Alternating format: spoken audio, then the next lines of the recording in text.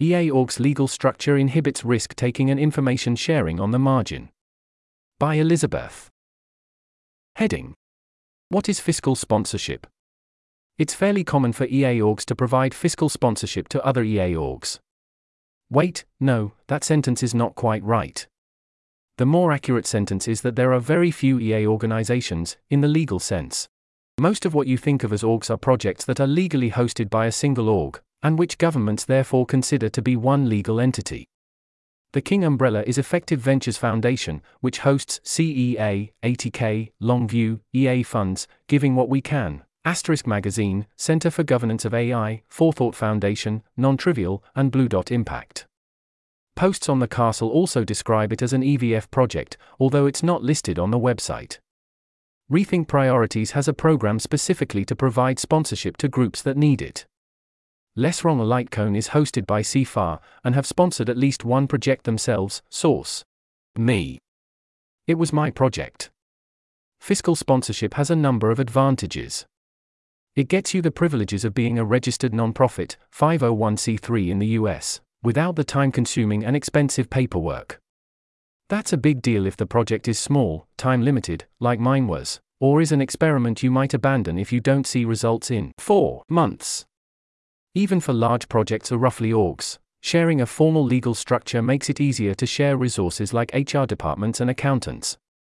In the short term, forming a legally independent organization seems like a lot of money and effort for the privilege of doing more paperwork. Heading: The downsides of fiscal sponsorship are numerous, and grow as the projects involved do. The public is rightly suspicious about projects that share a legal entity claiming to be independent, so bad PR for one risks splash damage for all.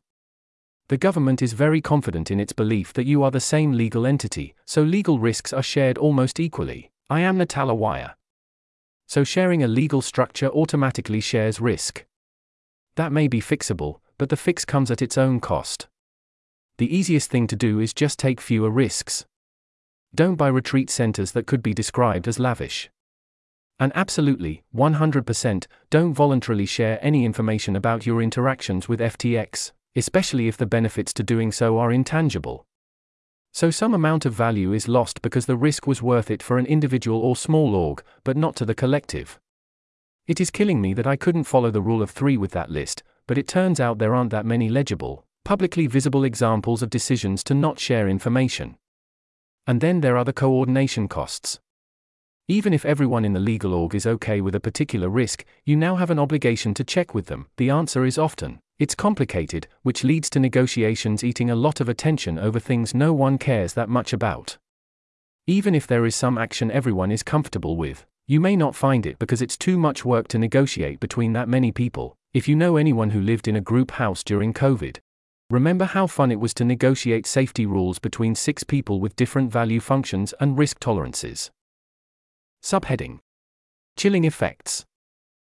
Subheading: A long, complicated, but nonetheless simplified, example. The original version of this story was 1 paragraph long. It went something like: A leader at an EVF-sponsored project wanted to share some thoughts on a controversial issue, informally but in public. The comments were not riskless, but this person would happily have taken the risk if it affected only themselves or their organization. Someone at EVF said no. Boo, grr. I sent that version to the source to check for accuracy. They gave me a new, more complicated story. Maybe it was good they never published those comments, because they were coming from an angry place.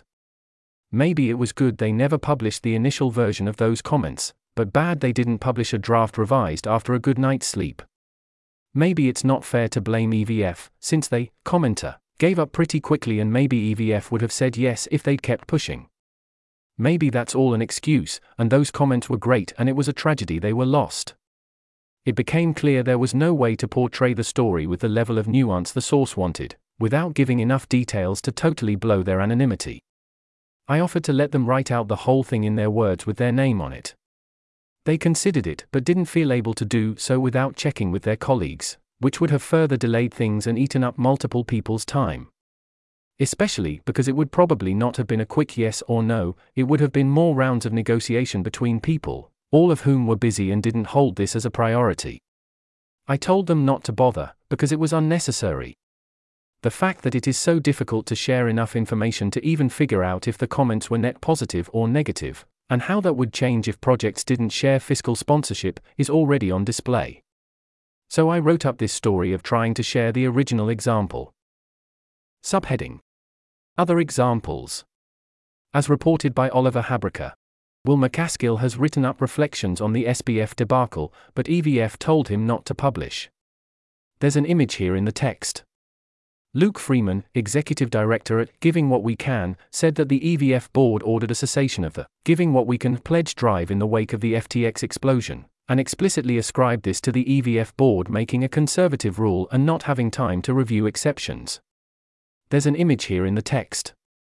I object to this way less than to the censorship. Not fundraising in the immediate wake of FTX seems like a pretty reasonable decision. But I expect the factors he brings up in defense of this decision, risk to sister projects and bandwidth limitations, to be systemic. Subheading: Confusion tolerance. There's another issue with fiscal sponsorship. I think it's minor compared to the chilling effect on risk-taking, but still worth mentioning. One side effect of sharing a legal structure is that people doing business with Project P, for example ATK, or Longview, will receive checks, invoices, or other paperwork that uses the name of sponsoring organization O, for example EVF. This might look sketchy at first, but then someone explains fiscal sponsorship to you and you accept it. Which is why it didn't raise any alarm bells for me when my first check from the FTX Future Fund Regranter program came via CEA, and the second used the name North Dimensions. I've gotten lots of checks that didn't match the organization's name, so I mumbled something about EA's lack of professionalism and moved on with my day. What has come out since is that North Dimensions was a pre-existing company FTX bought in order to use its bank account, and that bank account was shared between FTX and Alameda in ways that have to have been inappropriate. Note: I haven't attempted to nail down the details of that bank account or my grants and may have gotten something wrong. I don't think any individual error would contradict my claim that training people to accept misdirection creates cover for malfeasance. The fact that the situation breeds errors is the point. Heading: Conclusion. I think EA should grapple with the risk creation and risk aversion caused by fiscal sponsorship, especially umbrella orgs, and how those trade off against the benefits. This is hard because the benefits of sponsorship are legible and predictable, and the costs are nebulous and erratic. But that makes it all the more important to deliberately investigate them. My guess is that this will show that having multiple large orgs share a legal structure is not worth it, but using sponsorship for short-term projects or a launching pad will continue to make sense. Maybe I'm wrong though, we can't know until we check. This article was narrated by Type 3 Audio for Less Wrong. It was first published on November 5, 2023. To report an issue or give feedback on this narration, go to t3a.is.